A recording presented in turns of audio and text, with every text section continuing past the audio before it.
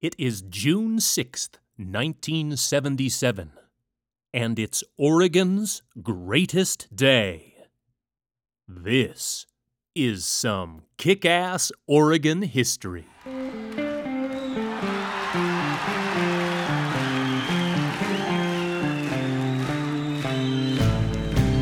Welcome to another installment of Kick-Ass Oregon History, a survey created by the geeked out history folks at orhistory.com. We profile only the most badass, captivating Oregon stories. It's all Oregon sex, drugs, rock and roll, and earth-shattering, devastating destruction. Basically, the good stuff. Kick-Ass Oregon History is a presentation of orhistory.com and is supported by listeners like you. If you'd like to support the podcast, visit orhistory.com and click Donate. I recently wrote a piece for the magazine Portland Monthly. The December 2013 edition features the cover article, 1845 to 2013, 50 Moments That Shaped Portland. My entry is entitled, A Perfect Day, opposite a smart-looking photograph of legendary Portland trailblazer Bill Walton. The commentary looks at the 1977 championship by the Portland Trailblazers. Well, kind of.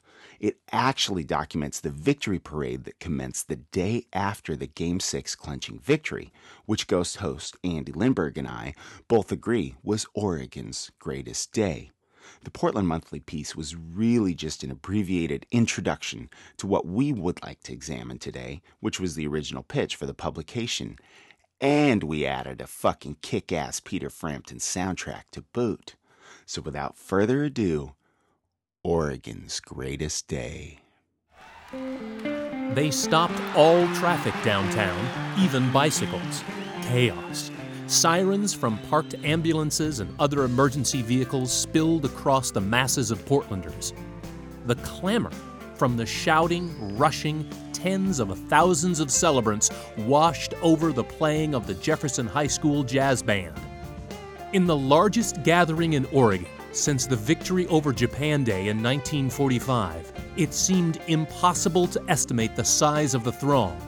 But Maurice Lucas at least made a guess. There are more people watching this silly parade than there are residents of this state. In a city of 365,000 residents, some have speculated that 250,000 Oregonians turned out to greet these men.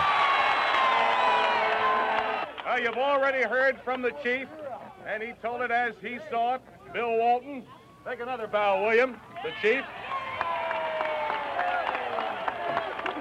The little train that could and did, Lionel Hollins. Mighty Mo, Maurice Lucas. Luke.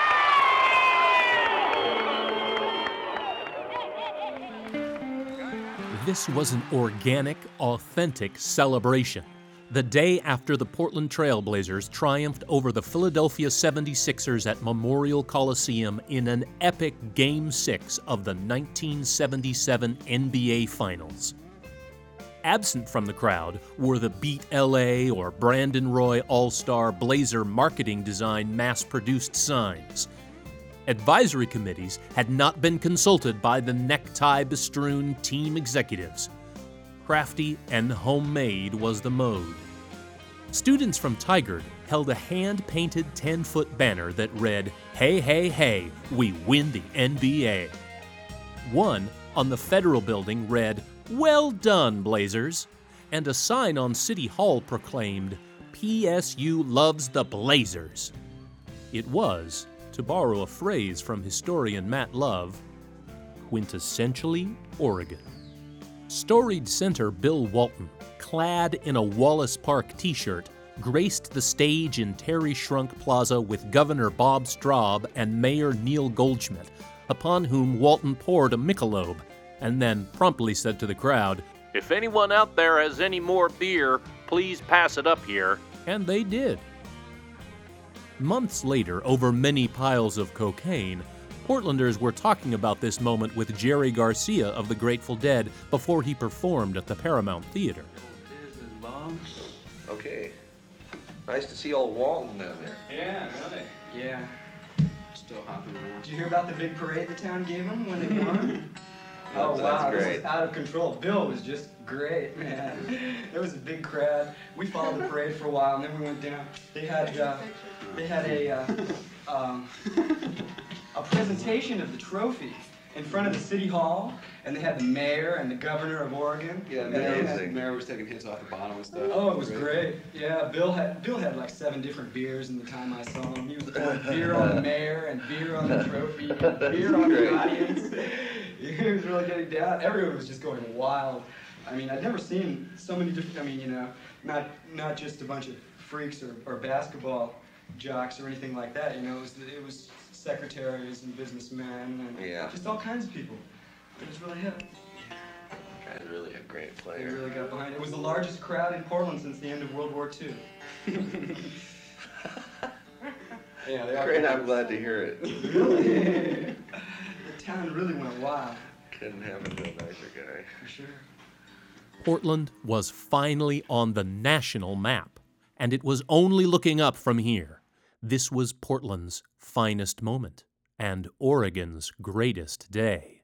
And that optimism extended beyond just a simple basketball game. A beginning, opportunity, a promise. It was a creation instant. Even after becoming world champions, everyone partying in the streets knew that the best was yet to come. This was the new Portland, a new Oregon, a new collective era, and from now on, it would be all champagne and roses, baby. Champagne for breakfast and a Sherman in my hand. Peach soap, peach tail, never failed. Must have been a dream. I don't believe where I've been. Come on, let's do it again. The talk in the packed streets, in the crowded bars, was of dynasty. The 1977 Trailblazers were the youngest team to have won the NBA championship. Oregon just felt young. When Portland's mayor, Neil Goldschmidt, was elected to office, he was the youngest mayor of a major American city. Oregon's population had grown by 25% in the previous decade or so. Many of those folks coming here were looking for a fresh start to their budding lives. And this was their team. This wasn't just the Portland Trailblazers. This was Oregon's team. The television ratings across the state for that fateful Game 6 were 96%. Do you feel like we do?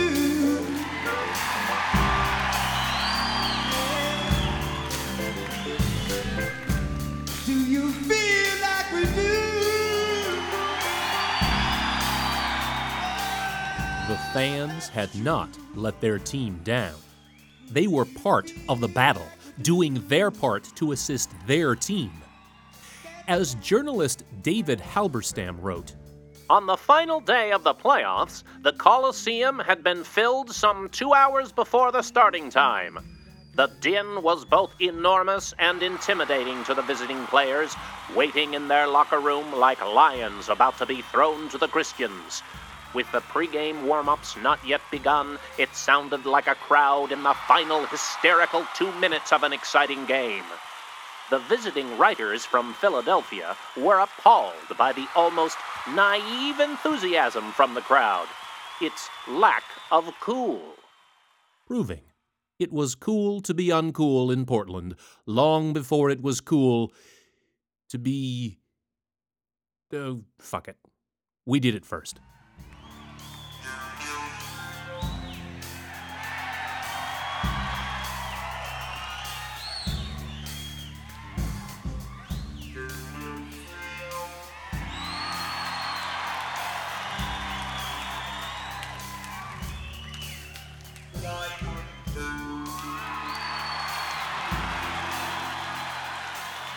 The game of professional basketball was different back then, a very physical game. And this final series was no exception, as evidenced from a scrum in Game 2 in Philadelphia between Sixers' Darryl Dawkins and Maurice the Enforcer Lucas. Hollins Braithwaite into Gilliam, put it up, doesn't drop. Dawkins the rebound, along with Bob Gross, and now Darryl Dawkins. Oh, look at Ramsey. Here we go. We got a fight. Now Lucas hits Darryl Dawkins from behind. We got a good one. Dawkins and Lucas. Here we go. There's a right-handed punch by Lucas. Now Dr. J gets a hold of Lucas, and Ramsey is right after Darryl Dawkins. Ramsey has a hold of Dawkins. Now away from that, we have a fight out on the floor. Everybody is standing in front of me. Ramsey is involved in this. Players are involved. Spectators are involved. That was a spectator that got out there. And it all started when Bob Gross and Darryl Dawkins went up for a rebound. Uh-oh, now we got something across the way from us. And the Blazer bench is completely empty. Julius Irving is sitting on the floor by himself at midcourt, and Bill Walton is saying, now, Darryl Dawkins and Maurice Lucas are getting closer and closer to one another. And we've got fans in front of us. Look out, folks. Anything could happen. In 1977, Oregon was just coming off 2 terms of rule by Governor Tom McCall, remembered by most historians to be a remarkably popular and respected statesman that led Oregon into something of a progressive era. He was being talked about in some of the papers as a possible presidential candidate. And now, with the championship to boot in the national conversation, our Portland would be no longer confused with that shitty namesake in Maine. This was our time. The only way to go from here was up. This was just the beginning. Get used to this shit. This was what it's going to be like all the time. But champagne hangovers are a real bitch. Aren't they, ass kickers? So what the hell happened? Where's my Oregon state government-issued jetpack? Where's my Portland city government flying car? When we examine what the hell happened, I'm not necessarily talking about Walton's broken foot or Bobby Gross or Lionel Holland's injuries. I'm talking about Oregon, baby. I'm talking about us. Tektronix and Intel materialized in Beavertron, and the birth of the Silicon Forest was here. Decent, family wage-earning jobs could still be had in the timber industry in other parts of the state. The Mount Hood Highway had been defeated, saving a swath of southeast Portland from the crushing blows of earth movers, wrecking balls, and speeding cars flying along Division, well, a bit faster than cars fly along Division today. After the Blazers' victory, serious talk for a baseball stadium was reinvigorated. This was going to be a mecca for young families. Lots of opportunity, lots of room to grow, all in the natural wonderland preserved by Tom McCall, right? Fast forward to today. Not news for working families, but Oregon ranked 50th in the nation in terms of affordable childcare. Unemployment is still high in our state, especially outside of Multnomah County. Grant, Crook, and Harney counties face unemployment rates of over 10%. And while Oregon has one of the highest minimum wages in the nation, our average wage earned in this state is lower than the national average. About half of the wage earners in Oregon are being paid only $15 an hour or less. So that's what I'm left with today, dear ass kicker. What the hell happened to Oregon's greatest day and the champagne hangover we all collectively experienced? 'Cause it ain't looking too fucking rosy from here. Of all my unanswered questions, this is the one that is most lingering. Well, okay, maybe one question rises above even that. How the fuck does Frampton make that guitar talk?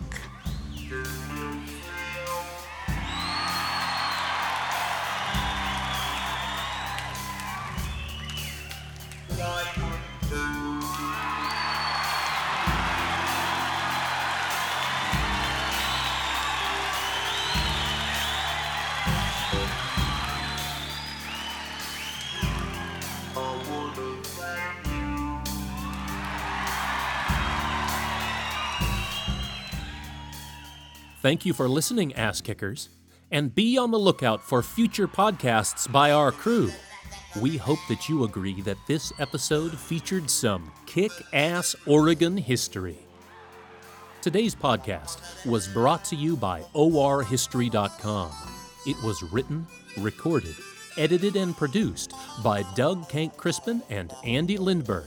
Citations are available on request. Check out our website at orhistory.com. There, you can subscribe to the podcast and have it delivered through RSS directly to your device. You can sign up for our exciting Oregon history events, pick up Oregon history merchandise, get a list of songs featured in each podcast, receive extra insights into podcast topics, and read of our adventures as Oregon's rock and roll historians. Kick-Ass Oregon History is supported by listeners like you. You can support the podcast today. Go to orhistory.com and click Donate. Follow us on Twitter at Oregon_history. You can also like us on the Facebook. The email address is OregonHistorian@gmail.com. As always, we'd like to thank our friends at Eastside Distilling, crafters of Burnside Bourbon, for their generous support. And coming up, on December 17th, 2013, please join our resident historian Doug Kank-Crispin at the Jack London Bar at 7:30 p.m. for Famous Oregon Bar Stories. We will hear odd and unusual but true tales of storied Oregon establishments and the alcohol consumed therein. The program is free, and there is bound to be a kick-ass drink special. So come on down Tuesday, December 17th to the Jack London Bar. Just don't get too close to Mr. Kank-Crispin. He's bound to pour his Michelob out right on your head. You stay historic, Oregon, and kick ass.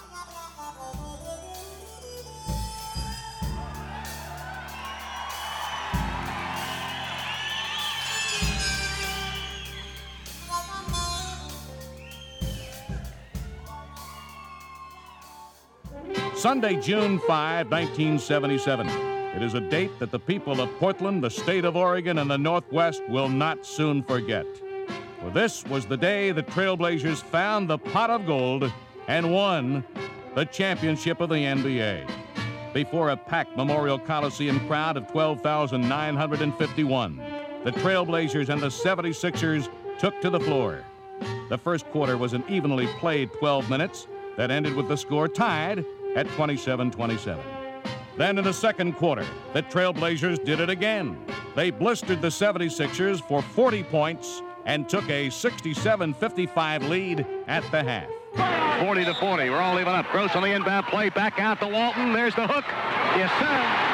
Gross. Collins goes to his right. Shoots. Outside jumper. Yes, sir. Over Lloyd Free. Blazers by 4. 44-40.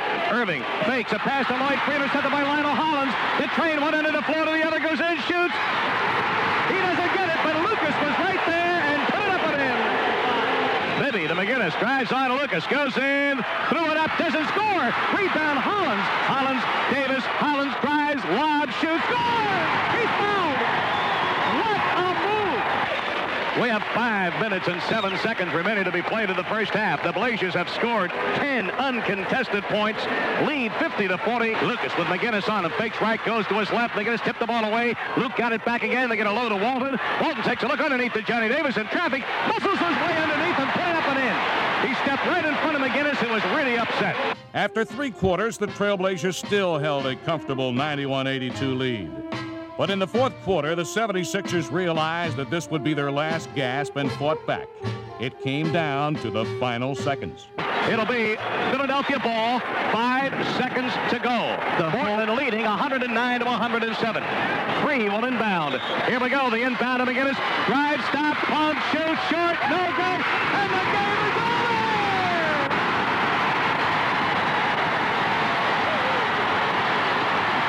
The game is over. Look at that madhouse out there. The Portland Trailblazers, at about 2 minutes and 18 seconds past the hour of 2 o'clock, have won the World Championship. They are number 1. Now Blazer Mania reigns supreme. For 9 hours after the title-clinching game, the streets of Portland, Oregon alone were engrossed in one big block party. It was a community of 385,000 people, plus the entire state of Oregon and the Northwest, saying thank you to the Trailblazers organization for giving them something they will relish for the rest of their life. People, people, people, people, people, people, people, people.